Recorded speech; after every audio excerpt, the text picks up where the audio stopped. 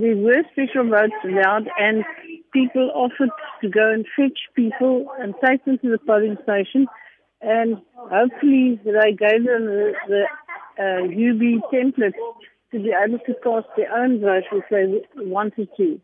So that is happening.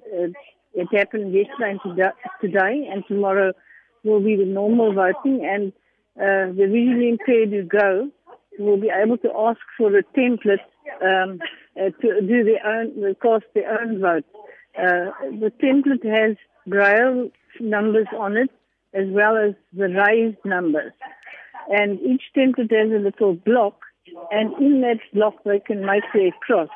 To put in their ballot paper, they would find that on the top right-hand corner of the ballot, there is of the template, there is a little sort of carved corner. The corner is cut away. So they would know how to put their ballot in that. They wouldn't put it in upside down. And then they would have their own secret ballot. They could go and vote and fold up their template, their ballot, and put it in the ballot box. So that is how they can vote secretly tomorrow.